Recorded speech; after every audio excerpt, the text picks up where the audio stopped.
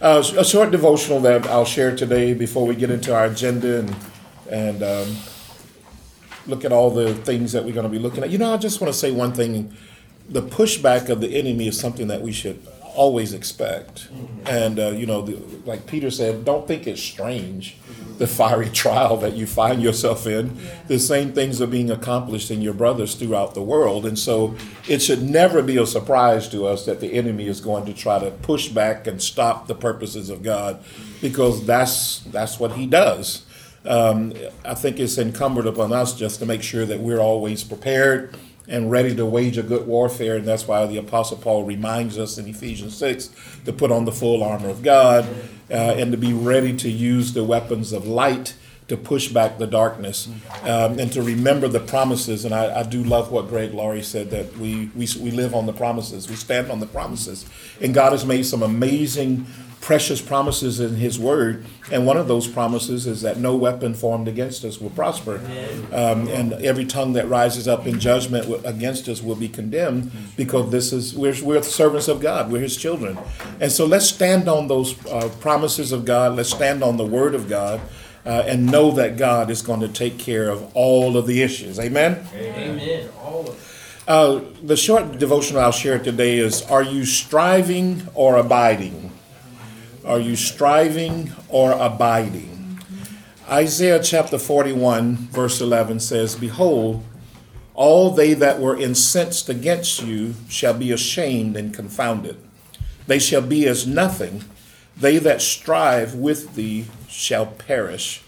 The Babylonians, they were always making war, the Chaldeans, of different enemies of Israel, wanting to reduce them to bondage, and they were enemies that fought against them. The word striving means to contend, to war with, to be in conflict with, to rage against. It also has another meaning. It means to make every effort, to go all out, to aspire, to crave, to desire, to yearn, to fight, to wrestle, to struggle, to endeavor, to quarrel, to wrangle, squabble. I mean, it's like when I got to looking at this word, striving, like, there's a lot of stuff in there, but a lot of it has to do with gathering strength and fighting back. Now, there's a good warfare that we fight, but there's also another warfare that we need to stay out of. So there are two ways I want to look at striving. I want to look at striving in the flesh, and then I also want to look at striving in the spirit to move towards the purposes of God. When we struggle and strive in the flesh for things like ambition and position, power, authority, dominance, stuff to inflate our ego, it leads us to moving into a place that we usurp authority. In other words, we get into a lane that's not ours. The Bible tells us in Hebrews chapter 12 that we're to look to Jesus, the author and finisher of our faith, and we're to run with endurance the race that is set before us. And so the picture that the writer of Hebrews paints here is that we're all in a lane that God has given us to run the race of faith. When we get into striving in our flesh, trying to move ourselves and maneuver ourselves into different kind of positions, we get out of our lane. And when we're out of our lane, striving in the flesh, then we get into a place that we're in a usurping of authority, and it causes the grace of God to be lifted from us. There are some people, a few examples that strived. There's a whole bunch of them in the scripture, but I think about Simon the sorcerer. He wanted to buy the Holy Spirit. Talk about striving in the flesh to try to accomplish the things of the kingdom. You can't do that. You have to pay the price for the anointing by coming to Jesus and allowing him to fill you up. I think about Saul, who was coming after David had been raised to be king of Israel. He didn't want to give up the power. I think about Absalom, David's son. He didn't want to stay in his lane. And this is all striving in the flesh to try to make something happen. It happens to everybody. A lot of people go through this. I've seen over the years people trying to jockey for positions, and it don't just happen in the corporate world with corporate wrangling, but it happens in the kingdom of God. And so it's very important that we remember that we are not to strive in the flesh, but we are to strive in the spirit. In Psalm 103, verse 8 and 9, it says, "The Lord is merciful and gracious. He's slow to anger and abounding in mercy. God is full of mercy. But in verse number 9, it says, he will not always strive with us, nor will he keep his anger forever. God is so merciful towards those who fear him and worship him. This word in Hebrew for striving is a word rib, R-I-B. It just has rib. When you look up the Hebrew word, it's spelled R-I-B in the English transliteration. It's about combat. In its primary sense, it describes a physical battle between two single opponents, not like a whole army, but between two single opponents. And it includes verbal combat where people are sniping at each other, contention, debate, and arguing. And so I think we can probably all relate to people who have been opposers in that way in our ministry and in our lives and in our leadership. But this sense of striving where two opponents are kind of fighting with each other, remember, God fights our enemies for us. But he also has to fight with our own petulance. He has to fight with us in our bad tempers, our moodiness, our irritability, grouchiness, and all of that stuff. God fights with us. So he says he will not always strive with us, nor will he keep his anger forever. God is wrestling with us to get us into a place that we will lay down our striving in the flesh and adapt the countenance and the identity that he has for us. I think probably one of the best pictures of this would be Jacob. Right. When he wrestled with the Lord. He was wrestling. He was not going to give it up until he finally, by getting his new identity, he had to lose the battle. And the only way that we can walk in the fullness of God's authority and anointing on our lives is we have to lose the battle to God. That's right. In other words, we have to give up our bad temper. We have to give up our moodiness. We have to give up our irritability. We have to give up our cantankerousness and our crabbiness in order to receive the countenance of God so that we can be the example that he wants us to be in the earth. And so God fights the enemy for us, but then he has to fight with us to get us to the place that we can walk in who he wants us to be. And so I'm glad that he's still striving with us, and he's full of mercy and he's full of grace. Can somebody say amen? Amen.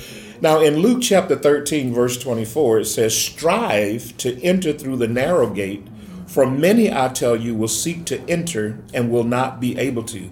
So there's a fight and there's a battle and there's a striving to enter into the narrow gate. You know, broad is the way that leads to destruction, but narrow is the gate that leads to life. So we have to strive to enter into life and to stay in that place that we are receiving the life of God to give away to others.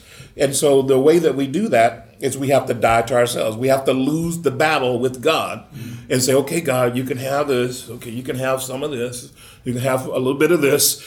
And the more we give it up, the more we put ourselves into a place that we can walk in the narrow gate and fulfill God's purpose in our lives. In Hebrews chapter 12, verse 4, it says, you have not yet resisted to the point of shedding blood in your striving against sin. So we're to strive against sin. In other words, we're not to just allow temptation to wash over us, but we're to strive. In other words, one of the definitions that I said earlier for strive was contend, but it also means to make every effort, to go all out, to yearn, to wrestle, to struggle, to endeavor. And so we have to endeavor to not give in to the flesh, but to walk in the fullness of God's call on our lives. In Romans 15:30, the Apostle Paul says, now I urge you, brethren, by our Lord Jesus Christ and by the love of the Spirit, to strive together with me in your prayers to God for me. So there's a striving together in prayer. That's what we've done earlier in this meeting, is we've strived together in unity in prayer to bring these requests before God so that we can receive the answers that are needed, the hope that is needed, the healing that is needed, the comfort that is needed for those who are grieving, the power that is needed to push back the spirit of suicide and all those things that we prayed for. We're striving together in prayer to God. for the ministry of Teen Challenge. And so this is a good kind of striving. In Colossians 1:29, it says, "For this purpose also I labor, striving according to his power, which mightily works within me." And so we're going to strive to say, God, I want your anointing. I want your power. I want your strength. I need your wisdom and not just my own strength. So I'm going to strive to get into that place that I will be able to receive the fullness of your anointing upon my life. In Philippians 3:14, the Apostle Paul says, "I press on toward the goal for the prize of the upward call of God in Christ Jesus." In other words, I'm going to continue to strive and press forward for the goal of knowing Christ in the fellowship of his sufferings and in the power of his resurrection. Now in John chapter 15, verse 4, as I get ready to close, it says, "Abide in me and I in you, as the branch cannot bear fruit of itself unless it abides in the vine. So neither can you unless you abide in me." Maintaining a close, intimate relationship with Christ keeps us from getting into the striving in the flesh and also gives us the ability to strive in the spirit the right way. So that's why the question was, are we striving or we're abiding? I think we're doing both, but we're striving in the spirit, not in the flesh.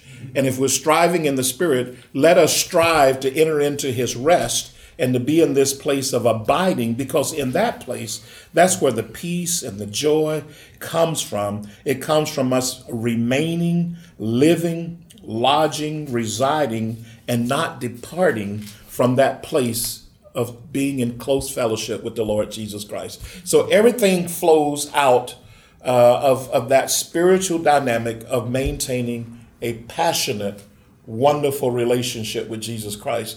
That keeps us from striving in the flesh, because we'll be content. There's a contentment that comes when we are abiding with Christ, because after all, he's the one that we're longing for. It's not a prestige. It's not some position. It's not some accolade. What we're really striving for and what we really desire is we desire Jesus. Yeah. And so if we're abiding in him and he's abiding in us, it keeps the wrong kind of striving away from our lives. And when we're abiding in him, it also gives us the ability to fight a good fight and to strive against sin and to strive in the spirit rather than in the flesh to fulfill the purposes of God. And so I just want to encourage us to abide in him so that our striving will always be in the spirit. We'll be striving in prayer. We'll be striving to enter the narrow gate. We'll be striving against sin, and we will not be striving in the flesh, trying to create some paradigm for us that gets us out of the lane that God has for us. So let us strive and abide in him. Amen. God bless you guys.